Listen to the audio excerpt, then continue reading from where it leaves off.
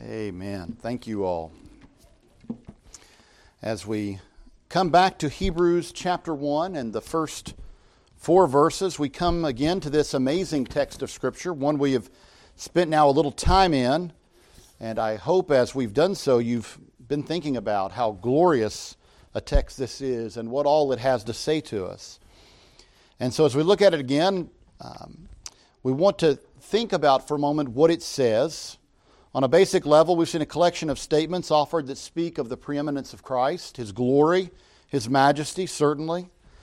And we've seen that it began with the argument that God has revealed Himself fully and finally in the person of Christ, His Son, that same Son, Jesus Christ, is the heir of all things.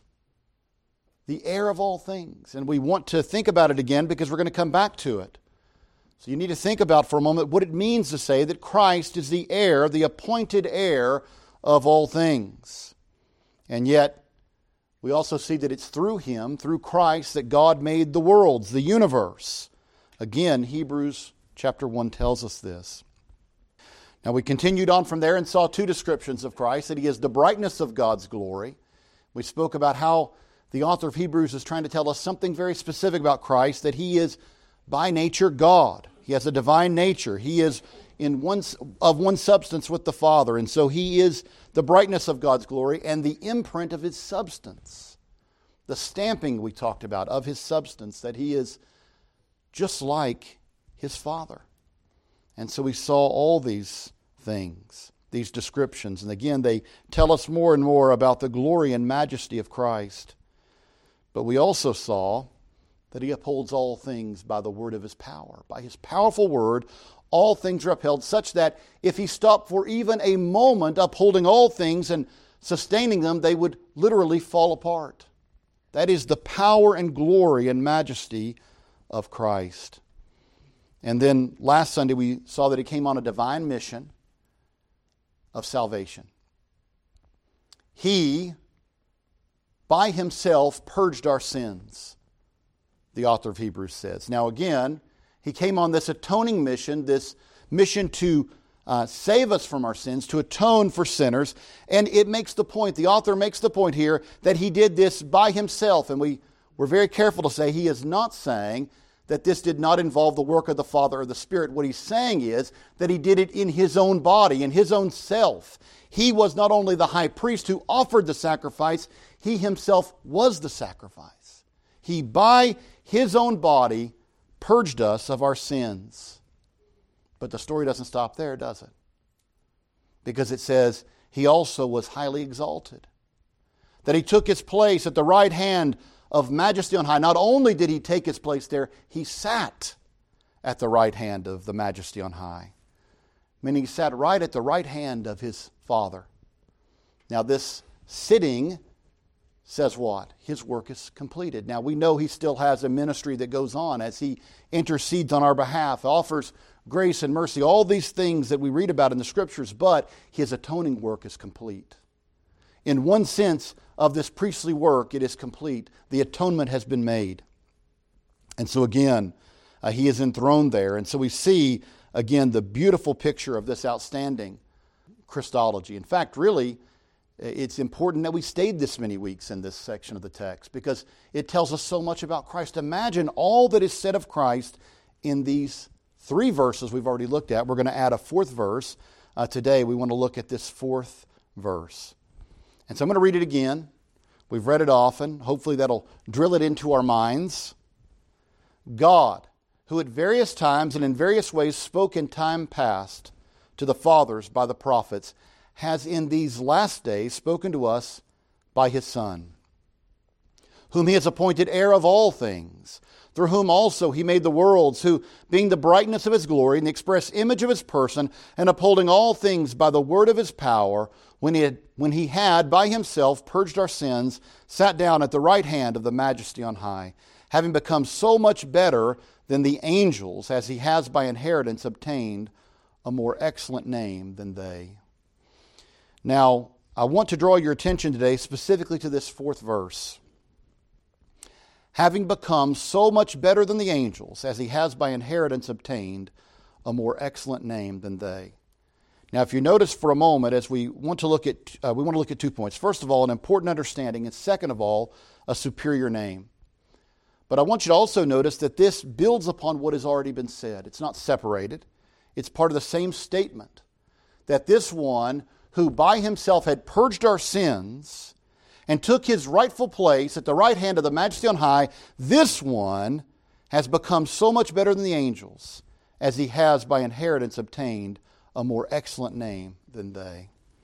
I want us to begin today with this first point, which is called an important understanding. We have to be thoughtful as we approach a text that talks about Jesus becoming greater than the angels. We have to be careful about this. We need to rightfully divide what is being said here and rightfully think about what is being said here. Because it is true, it's the Scriptures, but it's important that we understand what is being said.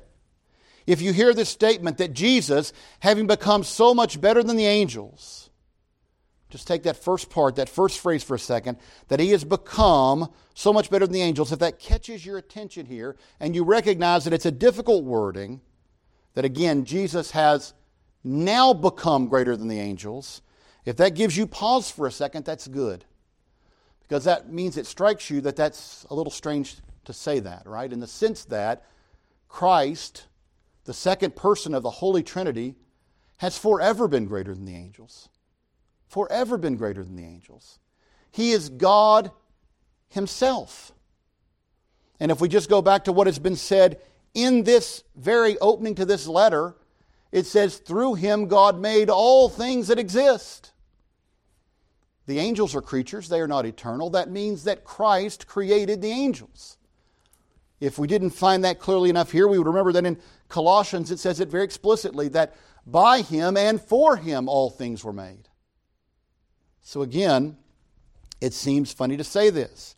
So I'm going to ask you to return for a moment back to what we looked at a few weeks ago, when we said that the text says clearly right here, turn here to your second verse, and it says that his Son, whom he has appointed heir of all things. Now you may remember we came to a similar point in this text. We said, wait a minute, how is Christ now appointed heir of all things when as eternal God, he already owns all things? How can this rightly be said? My friends, it's very important that we think about these things and get this right, because the Scriptures oftentimes will confuse us if we confuse these sorts of points. How is it that the eternal God, who made all things, is the owner of all things, is more glorious eternally than the angels, can now be said to have inherited things, appointed heir of things, to have been now made greater than the angels, and to have now a name that is greater than their name? That he has now obtained or inherited a name that is greater than their name. Well, you've got to go back again to what we said. That was week 2. Week 2. There must be a distinction made between what we say of Christ ontologically, who he is eternally, and what he did in the economy of his mission in this world, when he took on a tint of flesh. You might word it this way: we must make a distinction, although not divide, we must make a distinction between his divine nature and his human nature. And this can get confusing, so we want to be very careful about it. In his divine nature, he is eternally God, has always existed, the second person of the Trinity, has always been the creator of all things, and therefore over all things. Therefore, a name greater than any other name, greater than the angels. No question about it. There is no way in which we can understand that it is only after his work of salvation that he became greater than the angels. That is not accurate when we speak of his divine nature. He has divinely always been greater than the angels, just as he has always been the owner of all things. But there is another part of this story, isn't there? The one who was always eternally God took on a tint of flesh, came into this world, added a human nature to his divine nature. Now, this is a mystery beyond our comprehension. Just no other way to put it. How do we understand that in one person is a perfectly and fully divine nature and a perfectly and fully human nature? Well, that is something theologians have struggled with for 2,000 years. It is not easy to wrap our minds, our human and finite minds, around such an infinite concept, and yet it is what the Scriptures teach us. That Christ, the owner of all things, creator of all things, has now been appointed heir of all things. And again, we're speaking, as we said then, of something to do with his mediatory role for which he entered the world. We've spoken often about the Old Testament pointing to these great offices in the New Testament. These great messianic offices of prophet, priest, and king. And how Christ came as the perfect king. We spoke about how in Psalm 2 it speaks of this one, doesn't it? Who will come, and God says to him, "Ask it of me, and I will give you the nations for your inheritance." We looked at that at the time. That's an important psalm in understanding what he means when he says he was appointed heir of all things. He says in his work here in the incarnation, he not only came to be the perfect priest, Hebrews will make much of this as we move forward. He not only is the perfect sacrifice, it's what he said just a moment ago when he said he by himself purged our sins. But he also came as the perfect prophet. God had spoken in times past by the prophets, here and there, partially, but now he's spoken to us fully and finally in these last days by his Son, the perfect prophet. But my friends, he's also the perfect king. He is the heir of the seed, the promise of the seed to Abram. Abram, who was made father of the nations. Christ, his seed, the heir of all the nations. He is the heir of the throne of David, but he is the King of kings and the Lord of lords. All these images coming together, pointing to this one who came into time and space, took on a tint of flesh, and became the incarnate Word. Fully God, fully man. Mysterious and glorious at the same time. That is how, in some way, the author of Hebrews can rightly say that the one who already possessed all things became the one appointed to inherit all things. It's also how he can say that the one who was always superior to the angels can be said to have now become so much better than the angels. Now, the author of Hebrews expects that this letter is going to be read.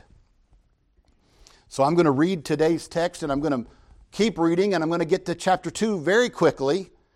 And you're going to read there about being made lower than the angels. See, as Christ entered this world in his humanity, right? He became a man. That's not a fiction. That is not a fiction. In the same person, perfect divinity, fully God, and yet to that added a human nature, fully man in every way, truly man, except that he has not sinned. So again, when we think about this, we see in Christ the two natures, divine and human, perfectly united. Fully God, very God, however the theologians have worded that through the centuries, very God of God, very man, fully man, united in one person. And it's important for us to understand this rightly. Christ did not cease to be God when he took on a tint of flesh. He did not cease. He was both in the same person, fully God and fully man. So we have to be careful about speaking of these things. We have to distinguish at times when we're speaking of his divinity, his divine nature, or his human nature, but we cannot separate them. The Historic Baptist Confession words it this way. I think this is chapter 8, number 2 of the Baptist Confession. The Son of God, the second person in the Holy Trinity, being very and eternal God, the brightness of the Father's glory. Notice, by the way, how much of this Hebrews language will be in this description. The brightness of the Father's glory, of one substance and equal with him who made the world, who upholdeth and governeth all things he hath made, did, when the fullness of time had come, take upon him man's nature, with all the essential properties and common infirmities thereof, yet without sin. Being conceived by the Holy Spirit in the womb of the Virgin Mary, the Holy Spirit coming down upon her, and the power of the Most High overshadowing her, and so was made of a woman of the tribe of Judah, of the seed of Abraham and David, according to the Scriptures, so that two whole, perfect, and distinct natures were inseparably joined together in one person without conversion, composition, or confusion, which person is very God and very man, yet one Christ, the only mediator between God and man. Took a group of very wise and godly men to sit down and bring that statement together from the Scriptures.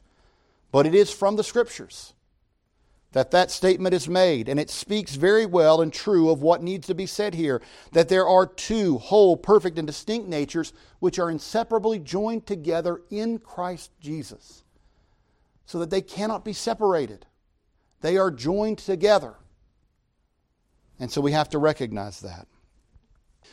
It says there that they need to be understood without confusion. My friends, that can be difficult at times. In fact, oftentimes when you come to statements like we're looking at today in verse 4, it's easy to get confused and ask this very question: how can it be said of this Christ that he has become now much better than the angels? Well, again, if we confuse what the text is telling us, then we'll confuse the theology here. So we want to make clear that we're speaking of this Christ, this King, in his human nature, in his work that he came to fulfill in the incarnation as the perfect prophet, priest, and king, the perfect sacrifice, the perfect mediator between God and man, because he is himself fully God and fully man. Now, if you want to go back to that first verse again and just think about it for a moment, why is it that Christ is a greater revelation than the prophets ever could have given us? It's because a prophet comes representing God to man. They attempt to reveal what God has revealed to them. In fact, they do reveal what God has revealed to them. But again, there is a hitch in this, isn't there? In that they are mere men, speaking to men. But Christ is fully God, coming into this world, speaking on behalf of his Father, speaking as God, fully God himself, speaking to men. Same reason he's the perfect priest, because he is the one who represents men to God as being fully man himself and also being fully God. The perfect mediator. You could not think of a more perfect mediator than Christ. But it's in this work in the incarnation in which he takes on flesh and comes into this world and accomplishes these things in time and space that it can be said of him that he became greater than the angels. Now again, as you walk through those verses, and we're not going to be back in them in the same way moving forward. So I want you to think about this one more time. As we look through those verses, you see things that are timeless and things that are very much based in time. He is the creator of all that exists. That didn't happen in time. Time is one of the things that was created. Right? But becoming heir happened in time. Right? He became heir of all things by what he did.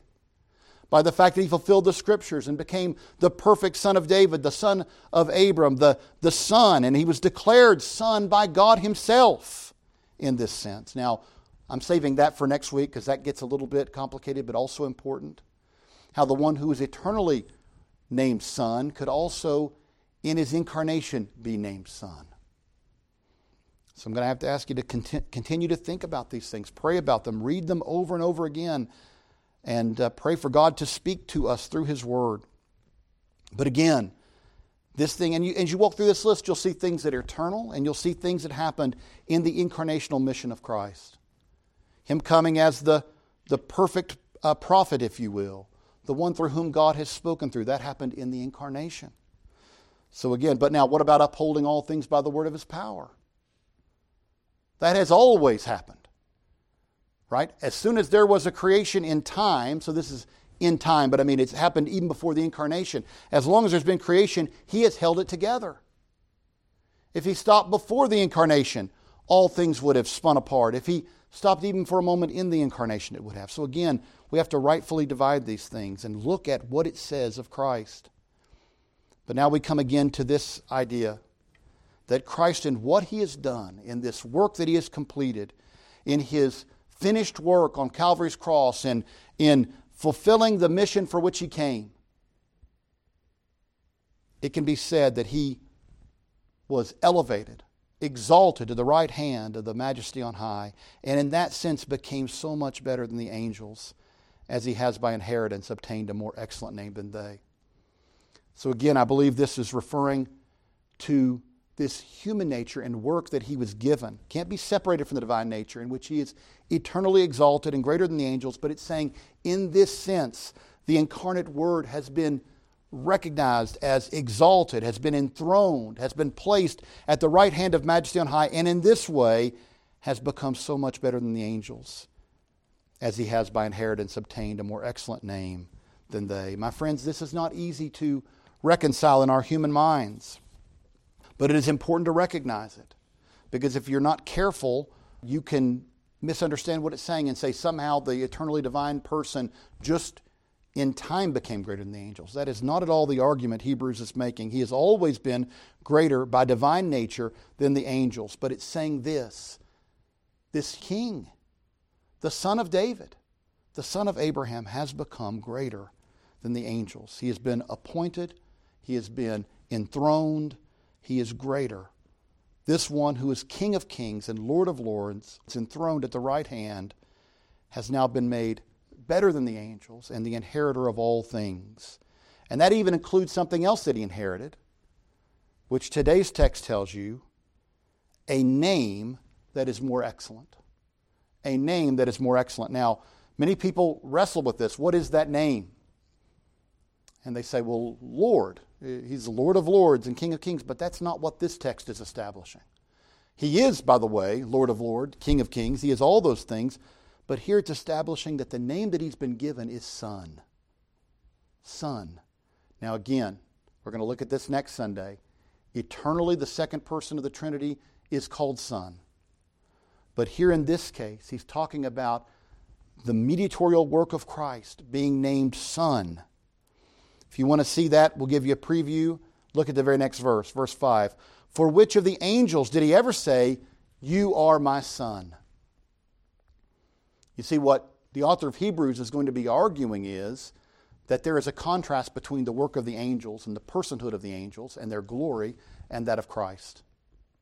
For which angel? He establishes immediately. What is that more excellent name? Well, which angel was ever called Son? Now, we're going to be walking through for a while, because the author of Hebrews does, of a contrast between Christ and the angels. But we can immediately say that he establishes that angels are servants. In fact, the word angelos means messenger. But as we come to the end of this chapter, he'll say that angels are ministering spirits. They minister to God's people. They minister according to the will and plan of God. That is not how we would describe Christ. He himself is God. And so there is a distinction in majesty, isn't there? Christ is greater than the angels. The name that he's been given is when he says that you are my Son, today I have begotten you. You are my Son. He said that to no angel. That's the point of the author of Hebrews is making here, that this cannot ever be said of any angel. That this title of Son is in one unique sense to Christ alone. Now, we are all sons of God in Christ, adopted into the family of God. But Christ is unique. He is greater than the angels. And this brings us to the second point, doesn't it, of a superior name. He's become so much greater than the angels, as he has by inheritance obtained a more excellent name.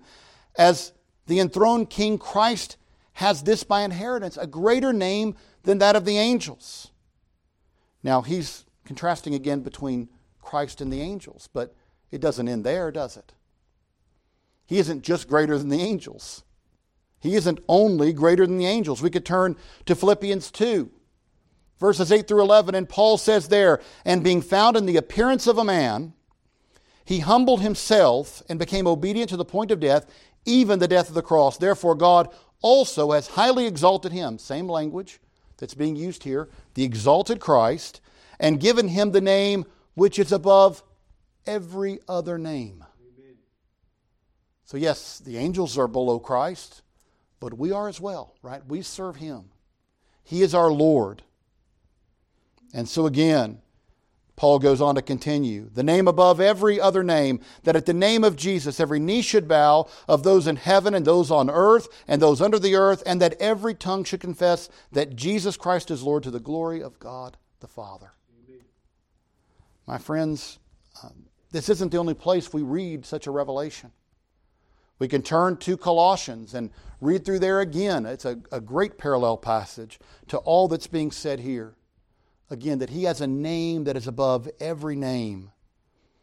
And so again, Jesus has a superior name. By the way, that term, superior, is going to be used 13 times in Hebrews to speak of Christ, His person, His work, His ministry. Oftentimes people try to put a theme to Hebrews as Jesus is greater, Jesus is superior. Certainly appropriate. It's about the superiority of Christ, the supremacy of Christ, the glory of Christ. Now, why is that?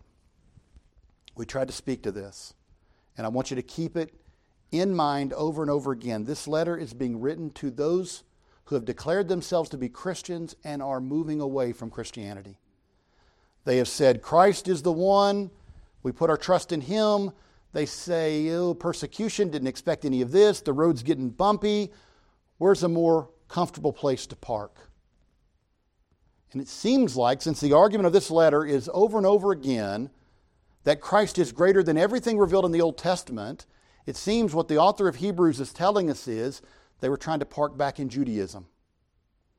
He said, we can just leave Christ, go back to the safe harbor of Judaism. It's an accepted religion in the Roman Empire. We'll be safe from persecution there. And after all, it's the same God. Our Christian preachers are preaching the Old Testament too, so we're fine. We haven't denied God. We'll just quit talking about Jesus. Now, my friends, can you do that? The author of Hebrews is going to tell you absolutely not. You cannot do that. You cannot turn away from Christ and say you love His Father. You cannot turn away from Christ and say you're faithful to the Father. Because it's the Father, he tells us here, who sent His Son as the full and final revelation of His word and will. It's through Christ that He created all things. He appointed Him heir of all things. He sent Him in this world to by Himself purge our sins. There is no other way. And it's a fundamental misunderstanding of the mission that God has undertaken in the gospel to say you can have the Father without the Son. Christ Himself says that there is no other way to the Father except through the Son. No other way. There is no other way. In fact, as we've said a number of times already in this journey, Jesus Himself said, you cannot claim to love the Father if you reject me. We're of the exact same substance. If you hate me, you hate the Father. You may not recognize it, but you do. This is the word of Christ.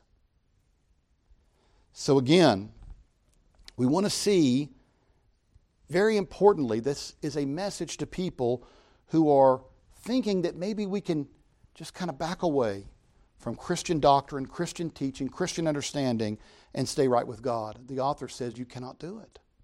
You cannot do it. Jesus has a superior name, a more excellent name. There is no other name given, Acts tells us, amongst men by which men can be saved. There is no other name given. And yet the author here wants to say this is especially true over the angels. Well, as we close today, because we're going to be in this section for a while, the next upcoming couple of chapters deal heavily with this theme of Jesus in contrast to the angels. And it's led many people to say, why is this? Why is this? Why the focus on Jesus being superior to the angels? And it's led for many people to come up with some ideas on why this might be. One thought is perhaps what's going on in this church, wherever it is something akin to the Colossian heresy, which if you remember when we went through Colossians, there was some dabbling in angel worship there that was coming out of Gnosticism. And obviously we don't have time to go back through Gnosticism and the threat it was to the early church and Christian doctrine. But this idea that there was secret and divine knowledge that you could have. And one of the things that they were teaching was that angels were to be worshipped. Angels were to be worshipped. And so the The church at Colossae was dealing a little bit with this. And Paul was writing them to say, don't make this mistake. We think about Colossians as so Christ exalting and honoring. This is why. It's trying to accomplish the same thing as this text is. Christ is over, more glorious, more honorable. He is greater than all other things. Do not be an idolater and worship angels. So that's led some great theologians like Philip Edgecombe Hughes, who wrote one of the great commentaries on Hebrews, to say, whatever's happening here is something like what's happening in Colossae.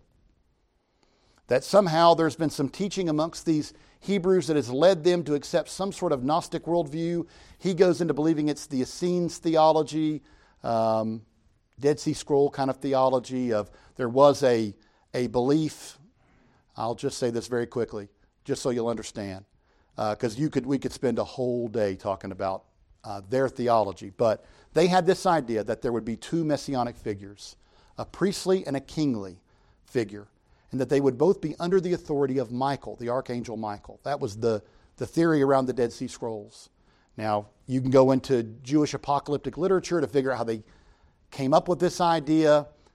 It's wrong, right? This is the point the author of Hebrews is saying to everyone, right? There is one king, one priest, one God-man united perfectly in the person of Christ, one Christ. Fully God, fully man, king, prophet, priest, sacrifice, all one Christ. Amen. But I think most theologians recognize that isn't what's going on here. The purpose of the author of Hebrews is not to battle some sort of angel worship here, and this is why. Assuming the letter's title is anywhere remotely correct, we're dealing with Hebrew believers, right? We're dealing with Jewish Christians.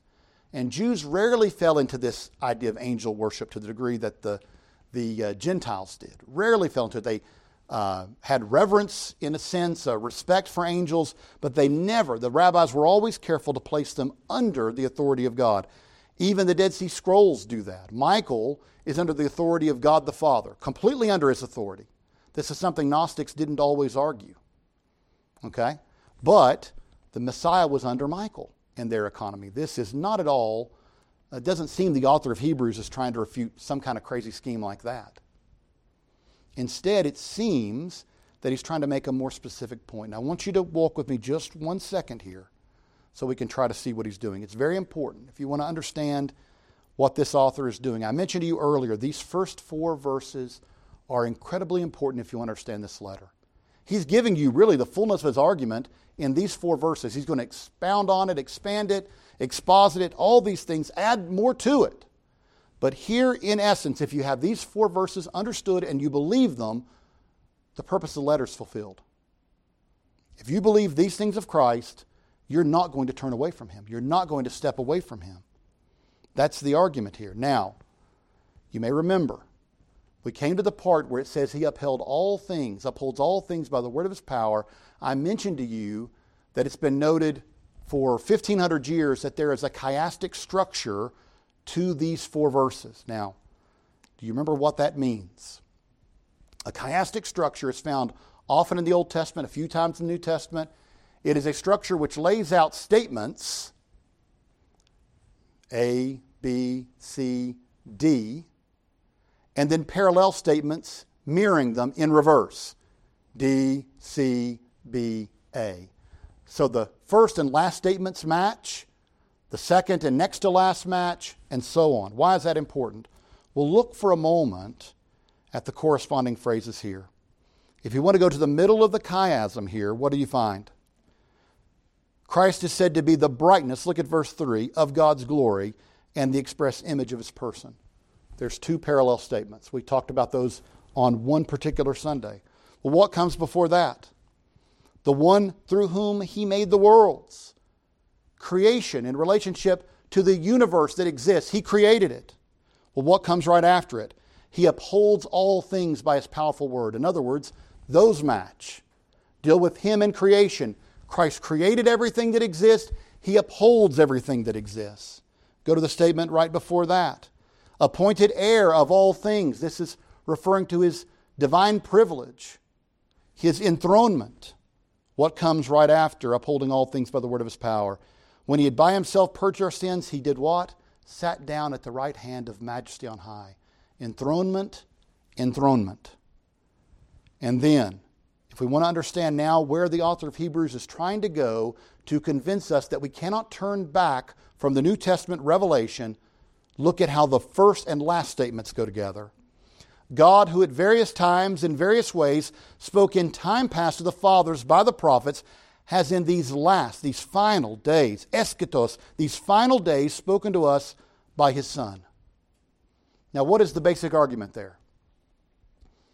You don't have to have a degree in theology to figure this out, right? He says God was speaking in previous servants, but they are not as great as how He's spoken now in Christ. Christ is greater than the prophets. You can word it 1,000 different ways. He's a greater prophet than the prophets. He's a greater revelation than the prophets. Jesus is greater than the prophets. So what is his point in verse 4? Jesus is greater than the angels at what the angels were doing. Now, why is that going to be important? Because as we will see as we move through this, I'm giving you kind of the preview so you can be thinking about this. Not only were the angels messengers, but the angels were also mediators.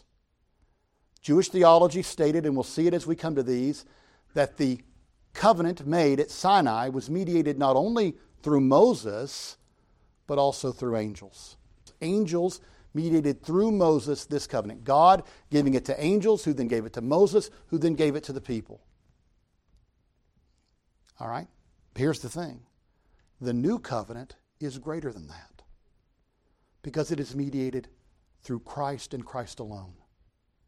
Not angels, which are less than Christ. Not Moses, who is less than Christ. And by the way, this author is going to take the time to tell you that Christ is not only greater than angels, He's greater than Moses. He wants to leave no part of this equation in doubt in your mind. The mediation that happened in Christ's completed work is greater than that which happened at Sinai. You want to turn to a parallel argument, which I turn to often, 2 Corinthians. What does Paul argue there? The glory of the old covenant, he says, which was glorious, is so dim in comparison to the new covenant that it's as if it had no glory at all. He's not saying it didn't have glory. It was a glorious covenant.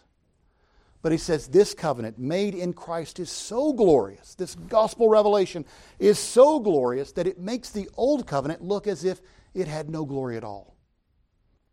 Make no mistake about it, the angels are not as great as Christ.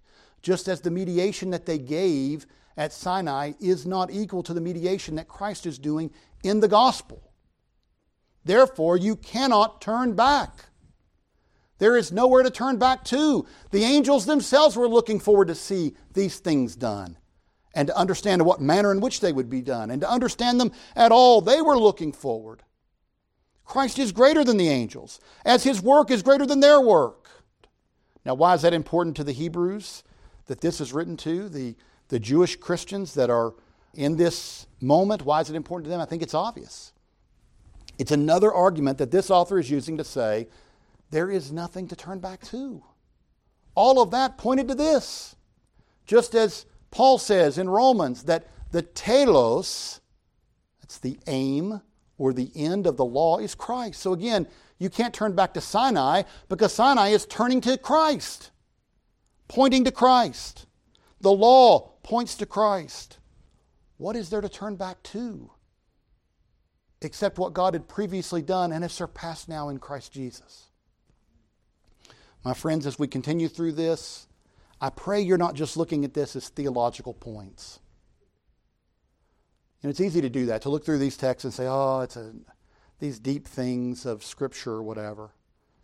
They're given to you that you might understand Christ, know Him better, love Him more, recognize better and better what He actually accomplished for us.